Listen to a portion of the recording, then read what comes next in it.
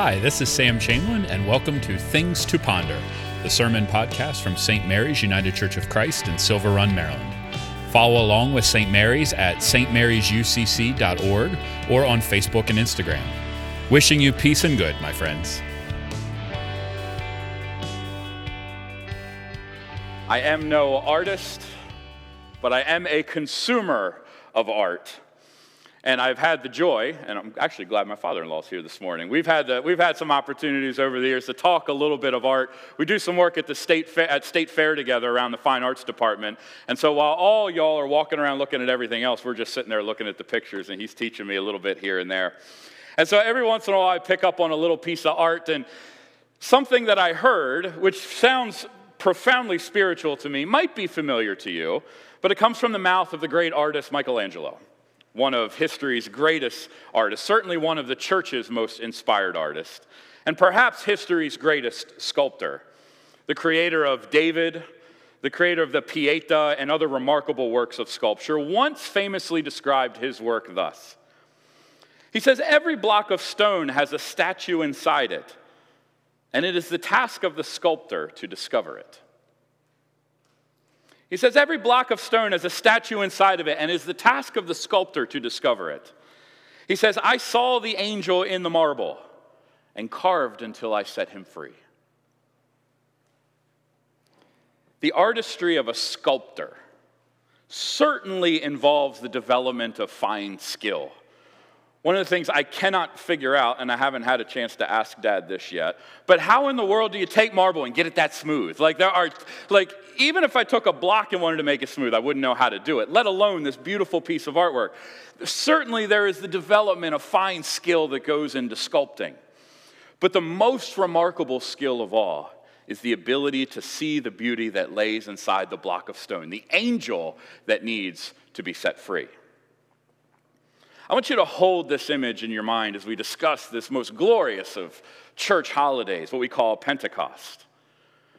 Pentecost is often described as the birthday of the church, and I suppose there's some merit to that. But sometimes when we describe it that way, what we sometimes inadvertently mean, or how it is heard, is that somehow there was no presence of the Spirit. It was not a serious presence of the Spirit until Pentecost had happened. But if we track the work of the Holy Spirit and the history of the Spirit's activity within the people of God, we know that Pentecost is not some introduction of a new person of the Trinity. At all times, the Spirit has been at work in the shared life of God's people. The Spirit had always been there. We can go all the way back to Adam and Eve, when God bent down and blew into Adam's nostrils the breath of life, and we can hear in those words a little bit of this Holy Spirit imagery. The Old Testament saints, Moses, David, Abraham, go on and on and on, are all described as having some form of the Spirit. Indeed, we don't even need to go any farther back than the days following Christ's resurrection. And you might remember Thomas's famous scene where he says, "Unless I see the hands and I put my hand in his side, I will not believe." That whole scene is awash in the Holy Spirit. Because before Thomas starts talking to us about his doubts, Jesus comes to them, he appears to them and says, "Peace be with you. As the Father has sent me, so I send you." The scriptures say when he said this, he breathed on them and said to them, "Receive the Holy Spirit." So the Spirit is alive and active and present before the day of Pentecost. So this, of course, begs the question for us, well then, what is the Holy Spirit? What does it do? How are we to interact with it? And what is Pentecost all about? What is the Holy Spirit? That's a tricky one. But for today, let it suffice to say that whatever it was in Jesus that connected him to the Father, whatever it was in Jesus that gave him that remarkable spirit of compassion, whatever it was that enabled Jesus to care for and to challenge the people of his day, particularly the apostles who followed him day by day, step by step for 3 years through his public ministry, whatever that thing is that made Jesus Jesus, that is what has been handed off to the apostles. Whatever it was in Jesus now resides in the apostles. And of course, we remember that Jesus had been doing the work of rabbi for 3 years. He had been teaching those apostles, sharing with them, exploring with them. Yes, even challenging them and rebuking them from time to time. But these are all parts of the process of spiritual formation. So in these final days before the ascension, Jesus completes the work. It says he breathed on them the Holy Spirit. And in that moment, the church is planted. The seeds of the church are sown.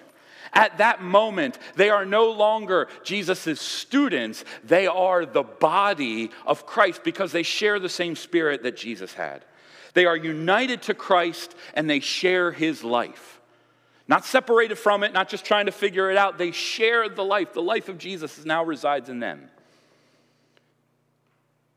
Now, of course, surely there is much to learn for the apostles. Anybody who reads the New Testament knows the apostles are still tripping over themselves from time to time. One of my favorite scenes is Peter and Paul get into quite a spitting fit, okay, right after, because they've got two different ideas of what it means to be a spirit-filled person.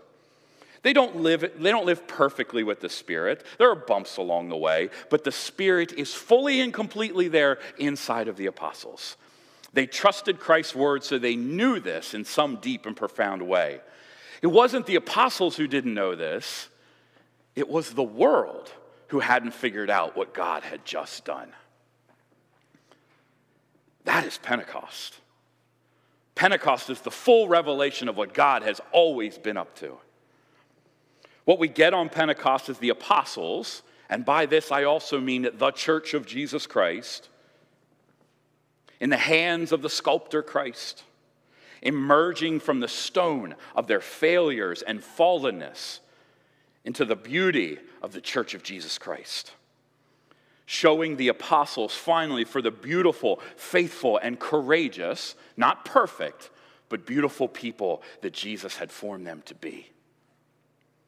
Indeed, Peter, the one who had betrayed Jesus like 2 months before, he had betrayed him because he was scared to death of being exposed, is now the one who is exposed as the mouthpiece of this new era of what God is doing, these final days as the prophet describes them. And what Peter shares is an ancient reflection from the prophet Joel that suggests that God's ways will no longer be limited to a small group of spiritual elites. He says, I will pour out my spirit upon all flesh. As one of my pastors as a kid said a lot, and it sticks in my head to this day, all means all, and that's all can mean. When Jesus says all flesh, what he means is all flesh.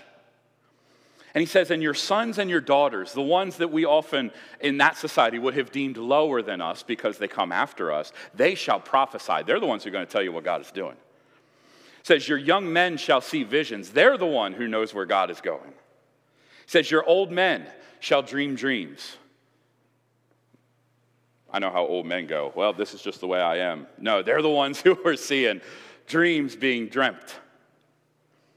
Even upon my servants, both men and women, in those days I will pour out my spirit. Those who are working for us are brothers and sisters because the Spirit resides in them, and they shall prophesy. God's presence is no longer limited to the holy. God's presence is no longer limited to just this one class of people. It is freely shared, and it is out for all. That has implications for you and me. Because today is often a day, we won't do it today for all the obvious reasons, but today is often a day that we celebrate our baptisms, and often we would celebrate confirmation. I was going back over the liturgies just to remind myself of liturgies I've done before and thinking about people that I've had the blessing to confirm and thinking about what those liturgies often say. And so in confirmation, this day that we quote unquote receive the Holy Spirit, what is it that we were promised? Well, one of the prayers that I often use goes like this. Almighty God, who in baptism received these your servants into your holy church, forgave their sins, and promised them eternal life, increase in them the gifts of your Holy Spirit. Increase. Not give for the first time. Increase the gifts of the Holy Spirit. And the assumption that is made in this prayer, and I didn't write that prayer. People write better prayers than me. I figure we might as well use them. But this is a beautiful prayer. The assumption made here is that the Holy Spirit, not just a little piece of the Spirit, not just a seed, but the entire third person of the Trinity is present in each and every child. We are not on a journey to discover the Spirit. We are not hoping to be good enough that we might attain the Spirit. Yes, each of us, each and every child of God already has the fullness of the Holy Spirit residing in us. What was in Christ is in you. What connected Christ to the Father is the same thing that connects you to the Father. And what allowed Christ to lavish compassion on the poor and marginalized is now enabling you to lavish compassion on the poor and marginalized where you are. We're not trying to get it, but what we do need is a sculptor to reveal it. And as Paul says later to the Ephesians, says, we are God's workmanship, created in Christ Jesus for good works, which God prepared beforehand to be our way of life. We are the ones that God is chiseling on, not to fix us, but to reveal us as we are to be, the angel, as Michelangelo puts it, that resides in each and every one of us. Furthermore, he says elsewhere, he says, for it is God who works in you, both to will and to work for his good pleasure. The sculptor is at it, smoothing out the rough edges, knocking off that piece of you that you think you simply cannot live without, only to discover that it was the right call all along. We are not trying to attain the Holy Spirit, but to discover who and what we already are right now as we sit. That is the journey of discipleship we set out on what we call the season of Pentecost. Yes, in so many ways we are being sent to the world, but also in a very profound sense, we are being sent inward into ourselves to discover who and what God has made us to be. It is a journey of formation, discovery, challenge, failure, yes, and forgiveness as well. But through it all, Christ is at work in you, bringing the image of God, the character of God that is already present in you, to full fruition. I had the blessing of hearing this exact thing happen just a couple of days ago. On Wednesday, we gathered to celebrate daily prayer, to say, this is what we've done for the last year. Why did we do this? That was kind of the question that we were asking. Why? And why did you all keep showing up? Which still flabbergasts me, but I'm blessed beyond belief to know that that's been the case. And the consistent theme that I heard, maybe some of you who were there heard something else, but what I heard was this constant theme, I discovered something. I discovered a bigger community. I discovered the slow and steady work of an order of prayer and a rule of life. I discovered the power of intercession. I discovered new things in the scriptures. Surely we all, every one of us who's participating in that, knows something of this. We know intercession's important. We know the Bible's important. We know all these things. But it was as if something had been revealed that had previously been hidden. And it was the slow, steady, patient work of prayer, sometimes feeling super joyful about being there, other times barely making it in our pajama pants. But nevertheless, we were there, and those things were revealed. That's exactly it.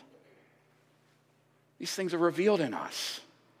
And that's exactly how it can work in a church, believing that the Spirit is fully present here, believing that our formation is not yet complete, believing that so much is yet to be revealed in us that isn't, sort of this weird whittling down of ourselves, but rather is the full flourishing of who we are called to be. That is the hope. And that is why the church takes the long, slow, remarkable journey that we call faith.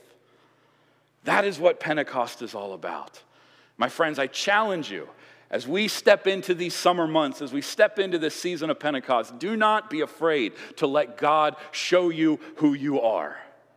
Do not be afraid to let God say, let me chip away the stuff that you don't need so that I can show you exactly what I made you to be. That is the beauty of Pentecost, and that is the journey that we set out on this day and in the days to come. Amen.